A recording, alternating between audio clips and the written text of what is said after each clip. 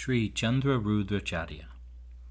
In the evening time, some youths who had set out for fun and frolic arrived at the Upashray, a place for Jain monks and nuns to stay.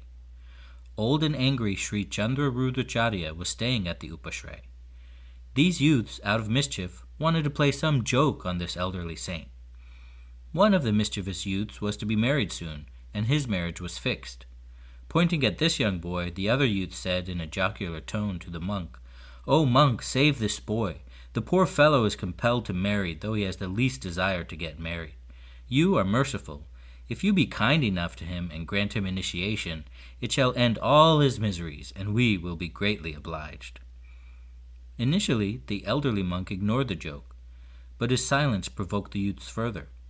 They again requested the monk to redeem the youth from the worldly ties.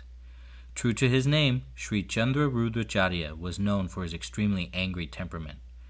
As a result of excessive joking, the old monk lost his temper and addressed the about-to-be-married youth. "So, you want to have initiation? Okay, I shall grant you that. Only then would you realize what it is to live as an initiated." The youth was still in a jocular mood. He said, "Yes, please grant me initiation. At any cost, I want to leave the worldly way of life and accept the path of penance." Sri Chandra Rudracharya's temper burst out. He caught hold of the youth, and seizing his head, he soon began to pluck his hair. On seeing this, the other youths ran away, but that youth did not budge an inch. He said to Sri Chandra Rudracharya, "Muniraj, soon my relatives would arrive here. It would be better if we start on a journey or vihar before they all arrive." Due to his old age, Chandra Rudracharya had already entrusted all the responsibilities of the Gacha, a chapter of monks, to a disciple. How could such a Muni undertake a vihar? The youth carried the old monk on his shoulders, and the journey began.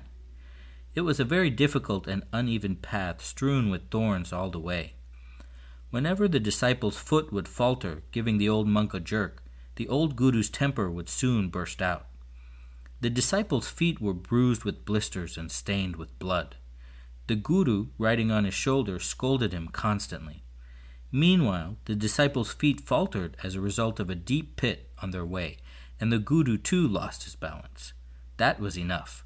It was the undoing of the disciple. As the volcano of guru's anger erupted, he gave a heavy blow with this thick stick on the disciple's head. The disciple was in an extremely difficult and pitiable condition. Yet he thought it was his fault that the guru had to undergo all such hardships and harassment. Consequent upon his deep repentance, the disciple's thinking was purified, and soon he attained pure and absolute knowledge. The guru said, "Previously you did not walk properly, but now you walk so smoothly and steadily. How is that? How do you find your way in such thick darkness?"